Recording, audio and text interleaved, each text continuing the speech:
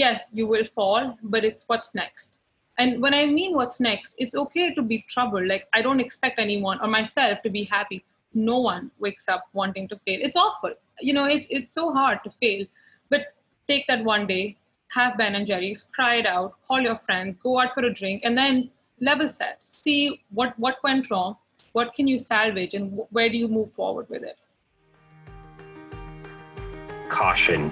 Listening to this podcast may motivate you to make positive changes in your life, identify ways to accelerate your career trajectory, and develop a path towards financial freedom. This is the Career Meets World podcast, and I'm your host, Edward Gorbis. And I've spent the last 10 years focused on helping thousands of people advance their career while in parallel teaching a secret recipe to reach financial independence. And I'm here to share the untold stories of successful people and teach thousands of listeners how to develop a growth mindset. Our minds are malleable, and everyone has the power to change their mindset through perseverance, dedication, and a passion for learning. So if you're ready to skyrocket your business and financial literacy, turn up the volume and let's dive right in. This is the Career Meets World podcast. Welcome back, podcast family. Today, we have a very special guest. With us, we have Sumedha Arun, who is the co-founder of a company called Forever Fit. And she founded this company at a very young age in India. It's a digital platform which served as one of the top one-stop shops for customers looking for lifestyle changes and to connect them to healthcare vendors from hospitals to top merchandise brands. After raising capital and helping young adults live a healthier lifestyle, she moved across the world to pursue psychology at Columbia University in New York. Leaving home was certainly not easy, and she had to reinvent herself. The pace of New York was electrifying and addictive, and the chaos soon became normal. And she founded solace in the streets of Manhattan. And after completing her double master's at Columbia, she provided therapy to different populations, ranging from high-functioning individuals on Wall Street to couples on the Upper West Side and individuals with development disabilities at an Orthodox Jewish agency. And her experiences as an aspiring counselor taught her more about herself, and she wanted to use her knowledge of human behavior at larger settings to put her entrepreneur mindset and business acumen to test. So she joined Deloitte in their human capital as a service offering, a fast-growing practice of the firm built on innovation to create assets in the human capital space. Thank you so much for joining us today, Sumedha. It is a pleasure to have you on. I'm super excited to dig into your past, your present, what you're working on, what you're doing, how you're dealing with the pandemic, and so forth. Welcome to the show. Thank you for having me. Of course. It's always a pleasure to speak to so many incredible people who have just different journeys and have done so much throughout their career. You are on a pathway to success. I feel like there's no stopping you. I hope so. You certainly are. Your background is quite intriguing to me, and I feel like a lot of people would resonate with it. Obviously, there's so many people, especially in the United States, but obviously we have a global audience, and you've gone through an immigration process. You are kind of working right now in New York, but you grew up in India. Can you share a little bit about kind of your early days, your upbringing, what really created this mindset that you have right now? Yeah, happy to. I grew up in New Delhi, which is the capital of India, and was raised by a large family with very strong women and very liberal values. And I think that sort of just transcended with me wherever I've gone. Now my parents live between Paris and Delhi. So wherever we go, we remain Indian at heart, and our collectivistic values stay with us. Very early on in my life, I took up sport. I used to play soccer professionally, which really shaped me. And I never thought that my career would spark out of soccer. But as a 14-year-old, I had a lot of questions. Why do we score more goals when we communicate with each other? Why do we follow a certain coach more than the other? And I was really curious, like just why do certain people work better with each other, which led me to take up psychology. I studied psychology, had my own company, which sparked through digital fitness and psychology, and then moved to New York about 6 years ago. That's incredible.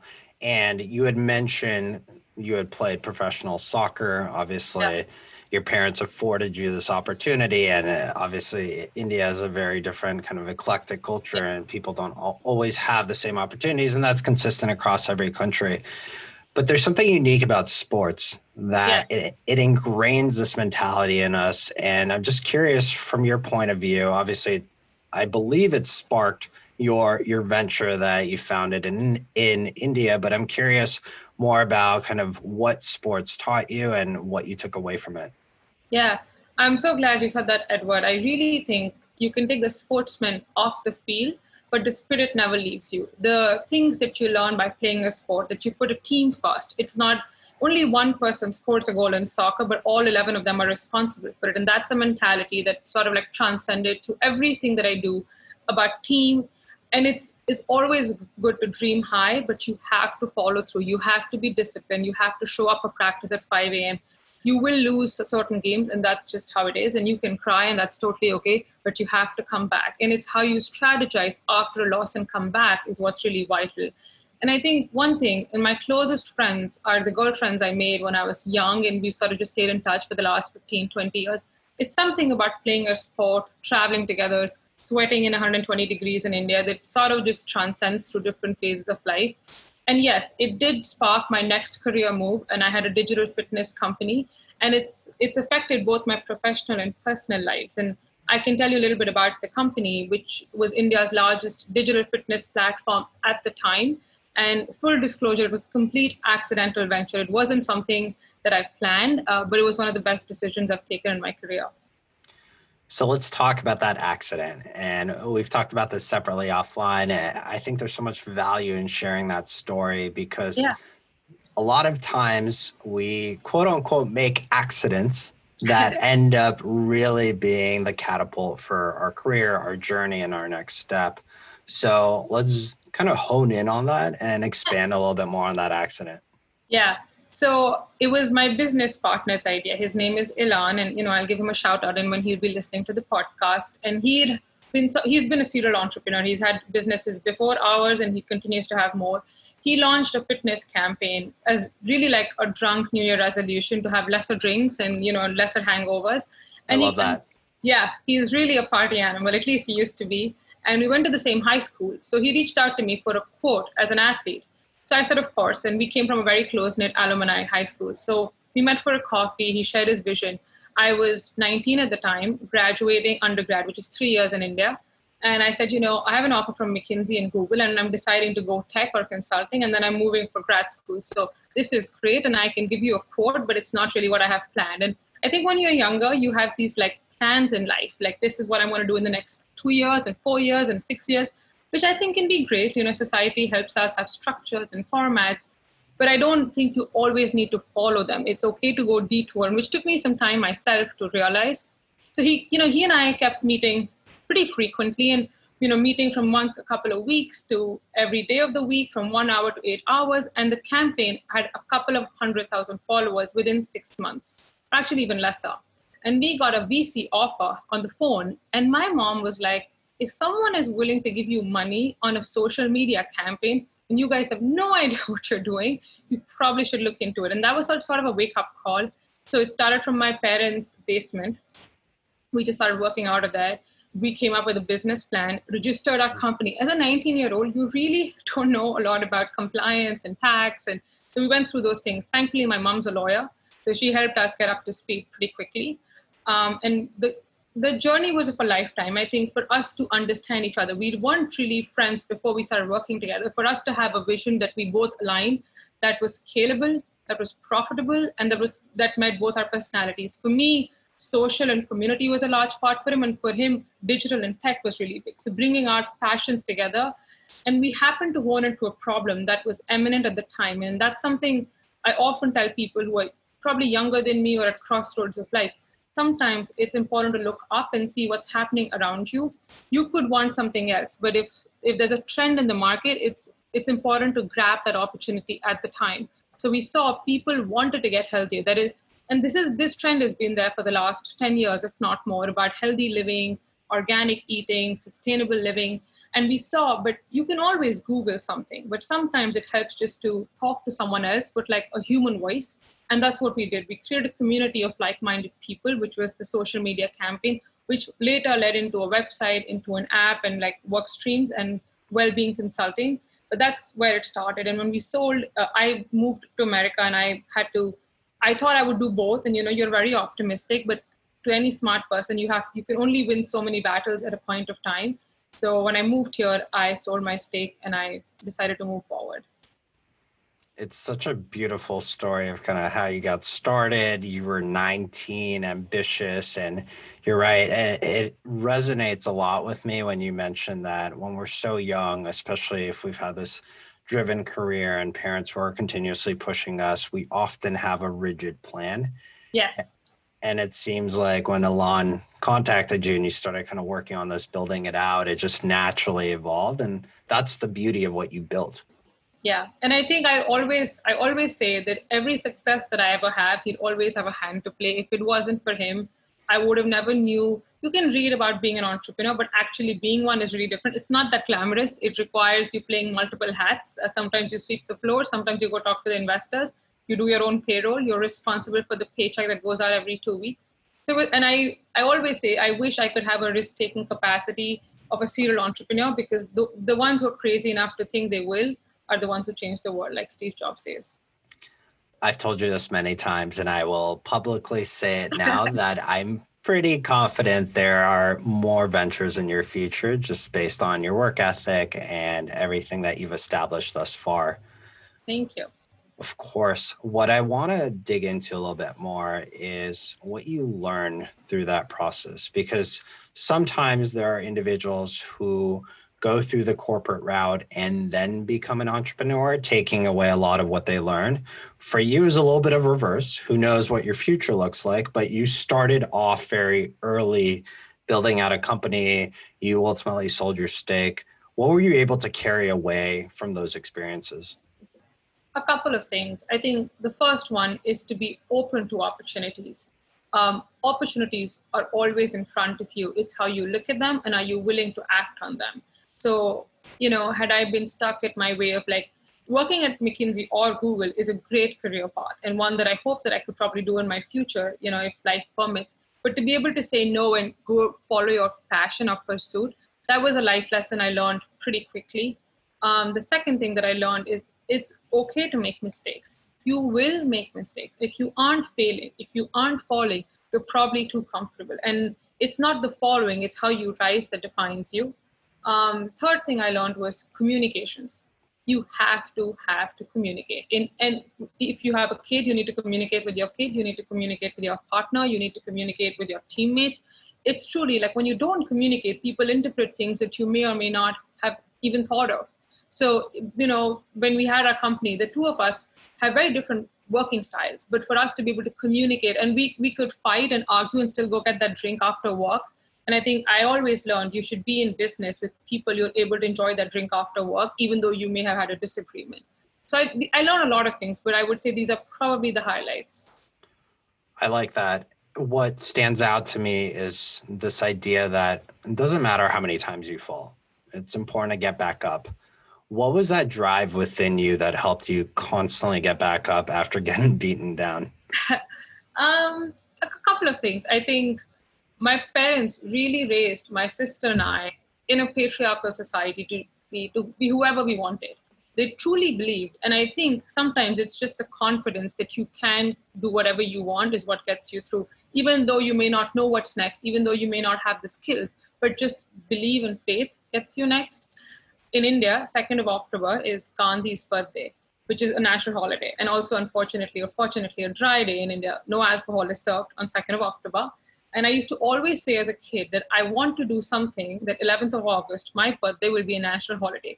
I want to create an impact. And I don't know what that impact is going to be. It could be in the businesses I work with, creating employment for women, education, poverty. I don't know what kind of impact. But I wanted to always leave a legacy and be remembered. And I think it's going back to playing a sport. It's, yes, you will fall, but it's what's next. And when I mean what's next, it's okay to be troubled. Like, I don't expect anyone or myself to be happy. No one wakes up wanting to fail. It's awful. It's so hard to fail. But take that one day, have Ben and Jerry's, cry it out, call your friends, go out for a drink, and then level set. See what went wrong, what can you salvage, and where do you move forward with it? Or in today's world, the Ben and Jerry's is probably some vegan ice cream. Yeah, very true. Let's expand on that even further. What you're talking about is falling and getting up and falling and getting up. It's kind of this cyclical, iterative process that's such an important part of learning. What often gets neglected, and especially in kind of Western culture, it might be present in any culture, is putting out this perception that we have everything figured out and we're kind of this picture perfect model of ourselves. But deep down, when we fall, there's so much anxiety that comes with it and uncertainty. Yeah. What's your personal preference on how to cope with that anxiety? Yeah. Well, I think imposter syndrome is real and it happens everywhere around the world. Let me tell you, it happens in India as much as it does in the US. And I would be lying if I said I haven't been a victim of it. The anxiety is real. And I'm very honest about the fact that I'm very type A. And when you have such high ambitions, when you're continuously churning, the peaks are very high and very frequent, and the lows are very high and the valleys are very deep. And I think first is acceptance that it's going to happen. Second is taking time off. I think every now and then, and the way people get recharged is very different. For me, it's spending time with my family and just, chilling with my mom and sister, watching Netflix, going for a vacation. For someone else, it could be a trek. Or for someone else, it could just be binge watching. I think it's important to take the time off and just be with yourself and your loved ones to come back. I think the third thing is having a support system, personally and professionally. When you have these, I don't want to call them lows, but when you have setbacks of a certain kind, it's imperative to fall on people who can guide you and show you the light at the end of the tunnel. There always is light. Sometimes the tunnel is a little longer, and maybe speaking to someone who has a few years ahead of you in their career or more wisdom can be helpful. Sometimes it's just nice to speak to your grandma and just hear everything's going to be fine. But I think a support system is really important. And last, I think I've been an athlete. I've had a fitness and wellness company. I really think personal health, and I know you speak a lot about financial well-being, and I'm a big proponent of it, but I think holistic health is really important. And I often say it's, if you have six packs or a bikini body, but if you're having a divorce, you're probably not happy. So it's holistic health, what we eat, what we think, what we burn, and what we spend now. So I think take care of yourself. You'll always be your biggest asset. And sometimes slowing down means moving forward. Love that. Slowing down means moving forward. I am probably going to quote you on that one. What you hit on is, you're right, I'm very passionate about financial well-being. I think I've personally gone through this transformation over the last maybe 2 years, realizing the importance of health and what we put into our bodies ultimately impacts the way we operate, how we think, how we sleep, how we feel. And it's obviously trendy in different ways. Some people buy into it. Some people think it's a fad. I'm going to double down on the fact that it's imperative for us to operate at a high capacity by being mindful of what we put into our bodies, and certainly coupling that with health and fitness. And again, to your point, it does not mean we have to go generate a picture perfect poster body of ourselves. It just means that let's be mindful of what we put in and dedicate time to working out. Yeah. So what does that look like for you now, right? How do you find that delicate balance of work as well as prioritizing your health? Yeah. So, I work in a consulting company. So pre-pandemic, we would travel every week, Monday mornings to Thursday evenings. And it's a lifestyle that I chose. And on most days I enjoy it. When you're young and in your 20s, you enjoy the travel and seeing new places. Every lifestyle comes with its own set of choices. And I think you need to make choices that are best fit for your career and your place in life. So for me, I think decision fatigue is real, and making decisions all the time can be really hectic. So I know eggs are really easy for me. And if I don't want to think, I'll have eggs in the morning. I think coming up with like some sort of routine, like I always have nuts. I usually run on low blood sugar. So I have like nuts and like protein bars in my bag. I think these small things, if like having a structure in place, are really important. I think about working out. It depends on either are you a morning person or are you an evening person? When do you physically make the time to work out?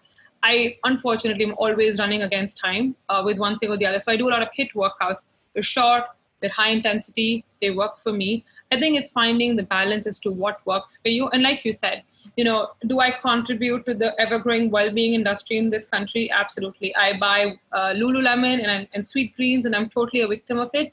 And I think it's not for everyone. If you're able to provide that health lifestyle in your own kitchen, nothing like it. And I often say this, like healthy doesn't mean eat boring. Like I love eating out and I wish we could do more of it right now. Just find what works for you and your body, and that's all right. It doesn't have to be vegan. It doesn't have to be gluten-free. I do neither of those. Just see what really works for you. It's interesting, particularly around the fact that you're a consultant and you're on the road 4 days out of the week. At least you were pre-pandemic. We'll see what that looks like in the future, but travel will pick back up at some point. I think we all need it. We all want it and all crave it. I'd like to understand a little bit more around when you're traveling for work. That's the time that I've personally ended up cheating in terms of eating food and just understanding that I'm going to be going out with coworkers, I'm going to be working late, and kind of put this to the side. How do you keep yourself disciplined? Yeah.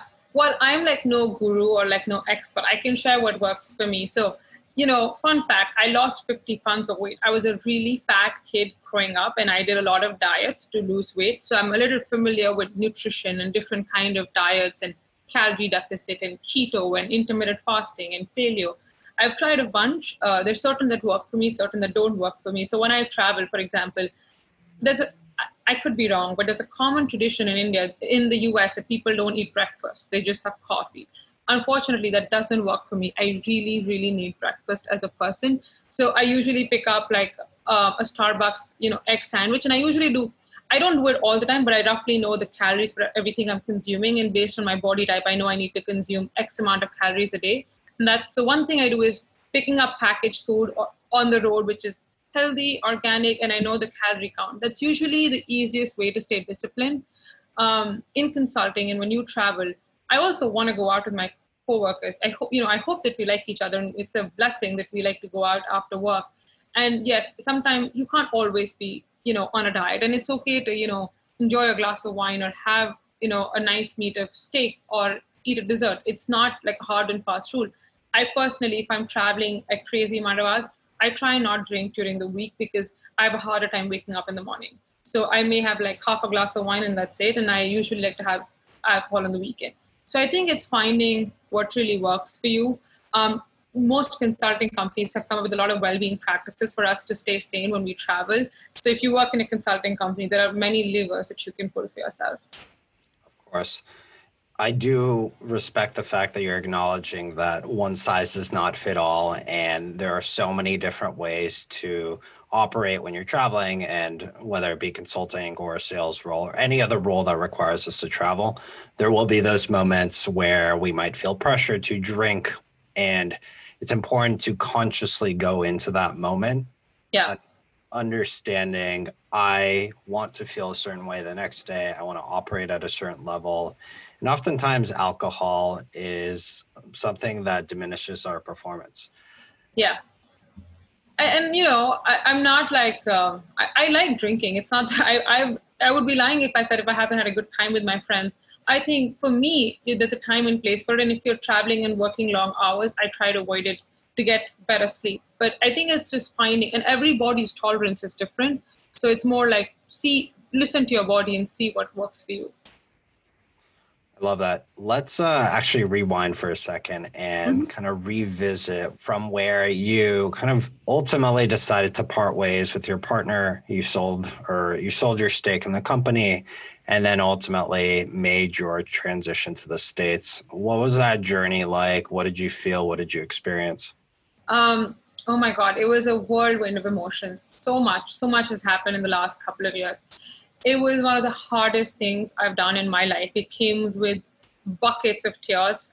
It was really, really hard leaving home. India and New Delhi will always be home, and it's where my family resides. It's where I've had tasted my first success. It's where I played my first soccer game. I had my own company. It was equally hard leaving Elan and a business that I set up and a friendship that I'm really proud of. So it was really hard. I think it sometimes you have change is inevitable, and I think it's better when you're calling it rather than it happening to you. And when I tasted success so early, Edward, I truly didn't know how much of it was mine and how much of it was a fluke or was it real. I needed to know for myself if I could recreate myself in an environment which wasn't as comfortable, in an environment where I wasn't known because of my parents or playing a sport. And that's one of the reasons why I moved. Another reason is I don't think as a person I could go back to doing my education later in my career. I love working so much and I would like to get my hands dirty and come back to the workforce. So it was a conscious decision to finish my education. And that's why coming to New York was through Columbia University, where I did my double master's. And that was an experience of a lifetime for so many reasons. It was really hard leaving my grandparents and leaving home. And, India has a very different culture. Being raised in a developing economy, we have help at home. And, we don't really do our own chores. Unfortunately, I wish I had learned these life lessons earlier in life. So I think it was a change. New York is known for its bitter winters, and I came from tropical 120 degrees weather. So my skin used to peel off, and I didn't know that you really had to moisturize. Counting cents was new. I've been lost in subway so many times. I've been pickpocketed on Wall Street in the middle of the day. I have fallen many times in New York, but it broke down any level of arrogance and it built me back. I was the president of my college in India, and I also was in the student senate at Columbia. And these kind of wins made me realize that maybe I can reorient myself. I can have this success in another part of the country. So it was a very valuable lesson. In New York, even in the chaos, like I found my calm in Central Park, in the fall leaves, and it's really been a journey. And even graduating Columbia, things didn't come easy in terms of finding a job. So it was really a lesson that I had to learn, and I'm glad I went down that path. There's so much to take away from that, and a lot of parallels that we can actually draw to what's going on today. You had gone through a choice that you had made to move to the States and go to Columbia and get your double master's, which I commend you for doing that. But along the way, as you mentioned, you almost had to relearn the fundamentals of living in a different society. And arguably, we're kind of doing that again right now as an entire society and learning how to operate and be happy through this new world that we've kind of embarked upon without a choice. Yes. So what's important there is understanding that we do have that choice now in how we operate, how we want to tweak our own health and fitness, what we eat, how we work, where we work. And it's a good reminder that it can be done because you've gone through this immigration process. It was not easy. I've heard multiple stories from my parents of going through the immigration process. I moved to the States when I was 5, so I don't necessarily remember all those things, but I'm deeply, deeply grateful for them.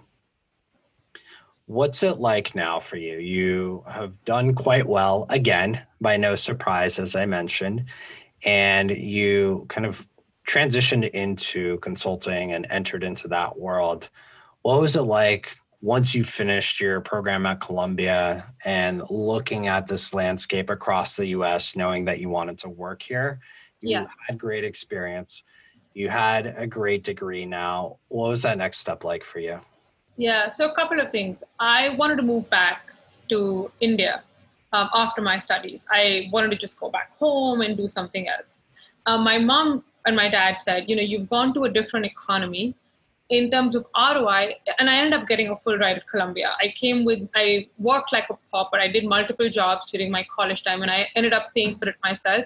But they really wanted me to experience working in another economy. And once you leave the country, it's harder to penetrate the system. So they were like, while you're here, take a shot. I said, okay. When I was at Columbia, we have field work as a part of our curriculum. So I was giving therapy on the Upper West Side to couples, at Orthodox Jewish Agency to Developmental Disability, and also on Wall Street to very high functioning individuals, bankers, lawyers, and VCs. And in the time, I realized I love people and everything about people, and I always want to be in the business of people. I also realized traditional psychotherapy was probably not my calling. And that was a kind of bittersweet realization after you spend $250,000 in your education. You know, I wish I had that a little early in my career. So I kind of hit like an existential crisis. So, and in India, you're either a lawyer or an engineer or a doctor. You have these streamlined paths that are defined for you. And I didn't know after studying psychology, and I knew that I had an entrepreneur mindset. I've always, had business acumen. I didn't know how I could merge these two. And I started reaching out to people on LinkedIn. And that's one of the reasons why I'm very active on the platform today. I sent out about 1,800 messages, probably got a 50% hit rate, which is not bad. And then I had about a couple of hundred phone calls. And I met a ton of wonderful people. And a lot of people helped me on this journey. And it's kind of hard to call each one of them in the podcast. But one guy, his name is Eric Wimpmeyer. He worked at Deloitte at the point of time, and he said, yeah, why don't I speak to you? Put some time on my calendar. And he sort of told me about human capital consulting. I just didn't know there was a world where you could merge psychology and business together. And a lot of it, like change management, leadership, talent, like I probably had done all of these things in my experience at my own company. I just didn't know the buzzwords. So he sort of got me into, he gave me a referral, but giving a referral was not all that he did for me. I went through multiple round of interviews at Deloitte spanning 4 months, and he stood by me because I had a lot of immigration hurdles to pass over given the current administration. And he just stood by me and the partner that he introduced me to. And that's what really changed me as a person in multiple facets. One, you should be cognizant of market conditions, but also understand that you can make your way through, but be realistic. I think I was too naive, and it happened to work for me, but I wish when I came, I'd done some market research and I knew what the stakes are. And I often recommend, I do a lot of mentorship at Columbia for upcoming international students coming in. And I often tell them, understand what you're signing up. And if that's what you want, that's great. But, it's not all a bed of roses. The second thing I learned was persistence. Like if you persevere and if you're consistent, there will be light at the end of the tunnel. It may not be what you want. I never dreamt of getting into human capital consulting. It happened to me.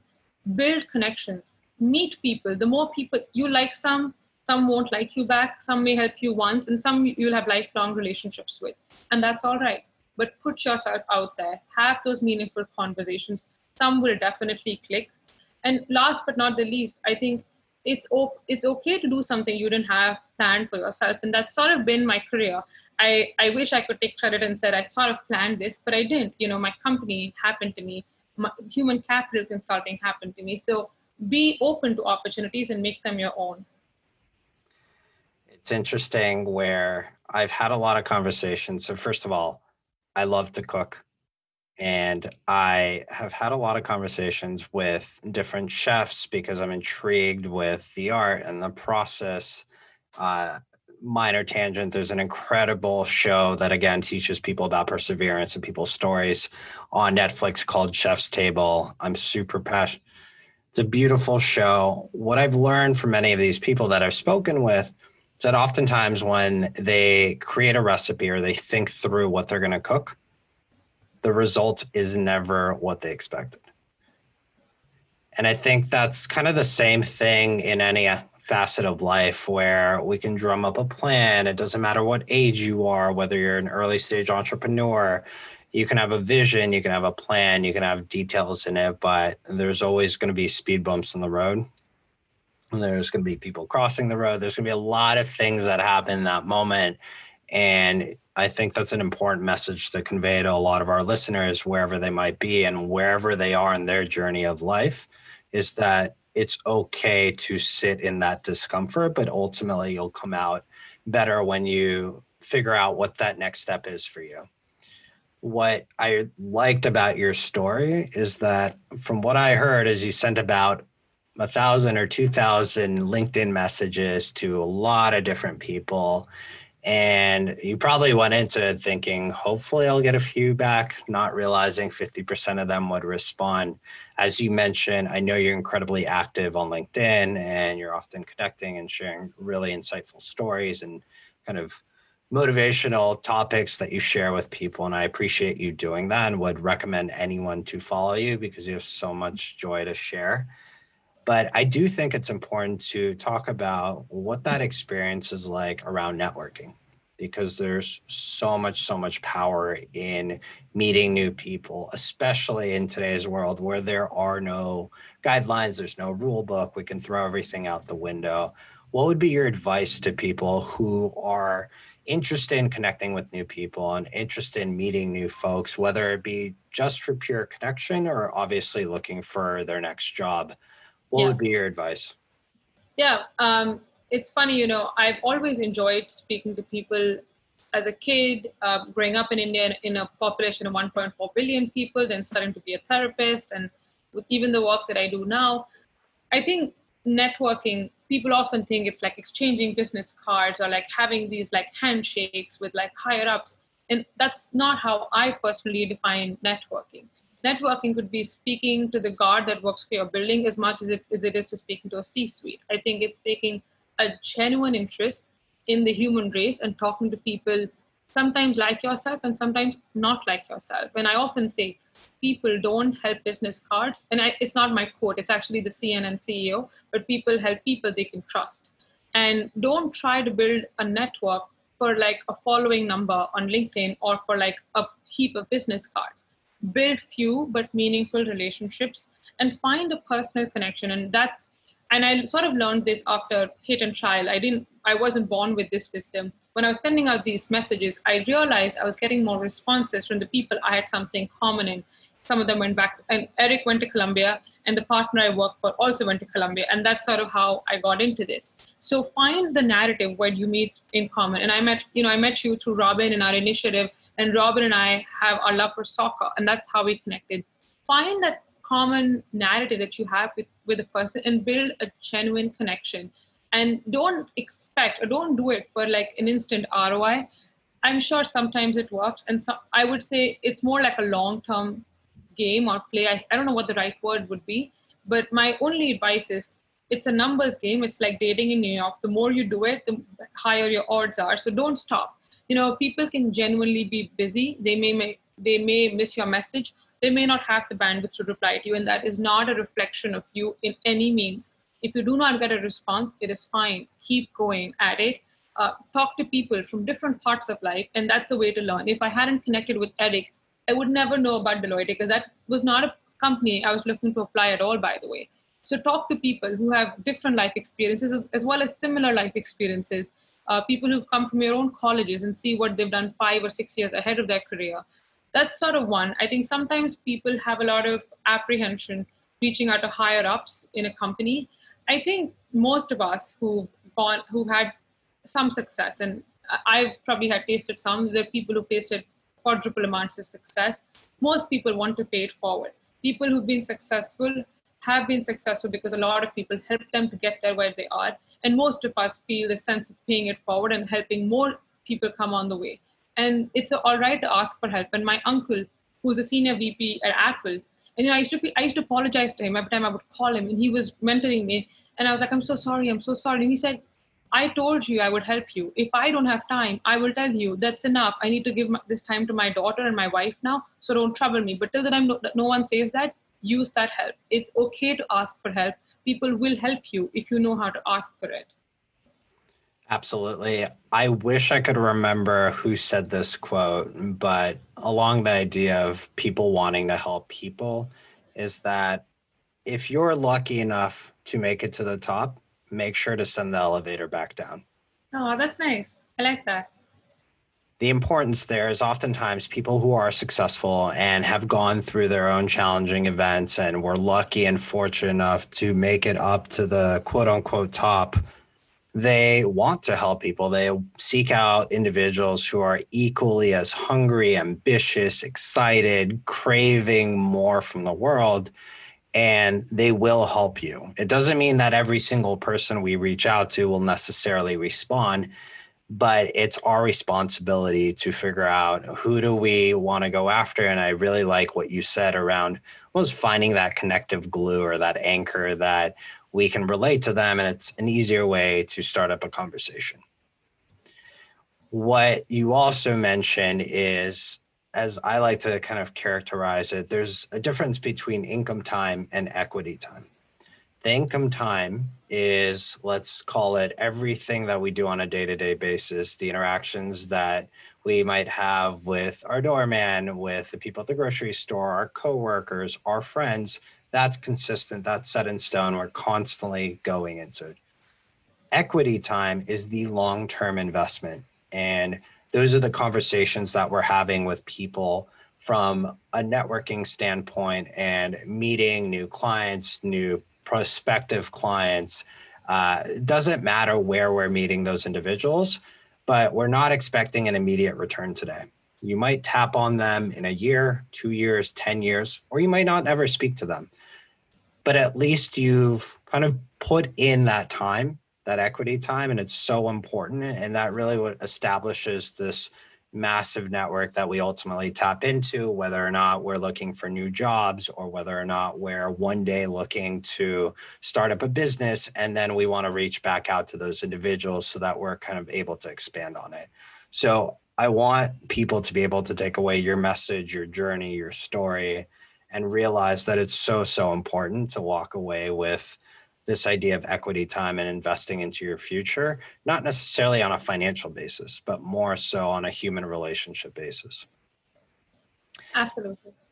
With that said, we obviously are coming to a quick close in our conversation. There's so much more that I do want to ask you, and it really centers around how you think, how you grow, how you train your mind. And I'd love to dig into kind of what are some of your favorite books? What are some of your favorite podcasts that you listen to and that inspire you?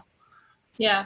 So I often say that you are what you consume, just not just the nutrition, but the people you interact with and the things that you read, the movies that you watch.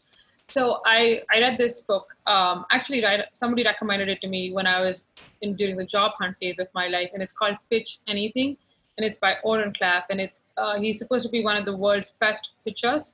And he talks about how you're always selling yourself in any conversation and how to picture and the power dynamics of maybe an interview, maybe talking to a VC, maybe talking to your wife. And something about that book really stayed with me.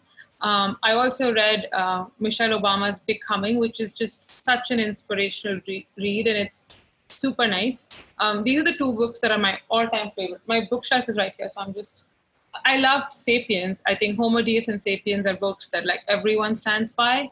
I think I've spent a lot of time on Netflix, and hopefully some of it is educative. And I loved watching Inside the Brain of Bill Gates, which was such an insightful journey just to see how he functions. And him, it's not just watching a Steve Jobs movie that someone else directed. Even though I loved Ashton Kutcher in the movie, he's awesome. But it was nice just to hear the story in Bill Gates' voice. So that's something I recommend. In podcasts, Simon Sinek recently launched a new podcast during the pandemic. It's on optimism, something that he often speaks about. And that's a podcast I like to watch. And yours, I am looking forward to your series and listening to more of your podcasts. I appreciate that. There's obviously high expectations there, and I will do my best as a host, as a leader, to help inspire more people. And Simon Sinek is somebody that I will stand by any day. He's an incredible optimist. I love his book, Start With Why. It probably should be the beginning of every MBA program, if not every single education program across America and the rest of the world. There are so many different people and books that you shared, and we'll certainly list those out for everyone. What I want to make sure that our audience is able to take away is how to connect with you, because there's so much that you provide to the world, and obviously you're super active on LinkedIn. So if somebody did want to connect with you, what would you say to them? Well, I am by no means a celebrity as much as I think I would be. So absolutely, if you want to reach out to me, you can find me on LinkedIn. If it's possible, do send me a little note that you heard me on the podcast. Sometimes it's just hard to figure out how someone's reaching out to you, but I absolutely want to know your story and connect with you. So LinkedIn is the best way to find me. Excellent. And there you go. Sumedha is telling you exactly what that anchor is to start up a conversation with her. Yes, yes. So, as we always do at the end of our podcast, we shift gears and put you into our hot seat where I intend to ask you some fun and hopefully challenging questions. So, Sumedha, are you ready? I'm ready. Let's do it. Awesome. I love the energy. Let's do this. So, first and foremost, you went through this immigration process and you came to the States. If you had to unwind, redo it all, and America didn't exist, what country would you move to? Probably France because my parents already stay there and I have a home, so I would move to Paris. Love it. I'll ask you a follow-up question then. So, given your kind of love for France and the fact that your parents are there, what's your favorite French food? And French fries is not an answer. Well, French fries aren't actually French. They're from Brussels. My favorite French food is macarons. I love macarons, and Dodori is my favorite place in Paris to get macarons from. So anyone going to Paris, I recommend. They're also at the airport. Love it. One final one for you, and it's more kind of philosophical, but I want to hear from your perspective. If you're trying to provide some advice to people early on in their career, especially people who might have graduated from undergrad or grad school during this instance in the world, what would be your recommendation on mindset? Yeah, a couple of things. I think the first one would be follow your own path. Create a journey that is truly yours, and you can truly be whatever you wish for. And I think that's something I learned in America more than anywhere else. People here have multiple careers across the span of their life. You don't have to just be one thing. Like you worked at WeWork, and now you're building this amazing platform, and that's all right. You can shift gears. And that's sort of my advice, especially to the folks who are graduating in this really weird time, unprecedented time. You may have wanted to get into banking, consulting, tech, and things may not go as planned. And that's all right. It totally sucks. You all have our empathies. And it's first, reach out to help if someone can help you. And second, be brave enough to shift the gears. It's okay to create a path that may have seen what you wanted 2 years ago, but the market has shifted. That's one. The second is, it's okay to do something that no one has ever done before. You don't always have to be in the race and follow it. Uber came, Facebook, Apple. You can be a pioneer to your own journey, to your own business. And in some ways, I think I've done it, and it's a work in progress for me. So I would encourage people to create their own journeys and ask for help.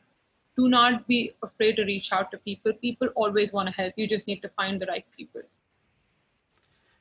You survived the hot seat and quite well. So I commend you for that. And you're just dropping wisdom left and right. So I appreciate that. Your words mean a lot to me. They're probably going to mean a lot to so many people. And we hope to connect with those individuals, whether it's reaching out to you on LinkedIn or through obviously our platform. Sumedha, it was such a pleasure talking with you today. You are an incredible human being. You've done so many things throughout your life. I'm excited to see what's next for you as your career evolves and what you build out next. Thank you so much for joining us. Really a pleasure chatting with you. I appreciate it. Thank you so much for having me, Edward. This was so fun, and I'm always here if any of your listeners want to reach out and if I can help in any way. But this was so fun. More power to you for doing this. Connect with Sumedha. You won't regret it. Thank you so much.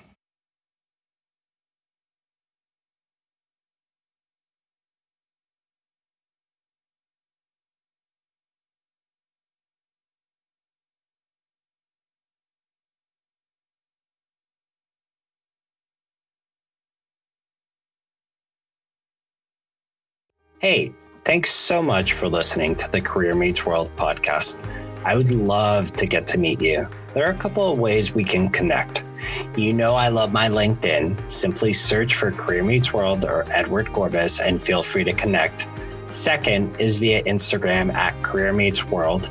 And third is through our website. I have a special spot for you full of fun, free resources. All you have to do is go to careermeetsworld.com, subscribe to our newsletter, and we'll provide you the free resources to help you boost your career and reach financial freedom. And if this podcast was helpful to you in any way, please consider rating and reviewing this podcast on Apple Podcasts. This helps us help more people. Simply tap the rate with 5 stars and leave a sentence with what you liked about the podcast. Thanks so much for tuning in. Remember, strengthening your growth mindset is your ticket to success. I'm Edward Gorbis, and we'll catch you on next week's episode.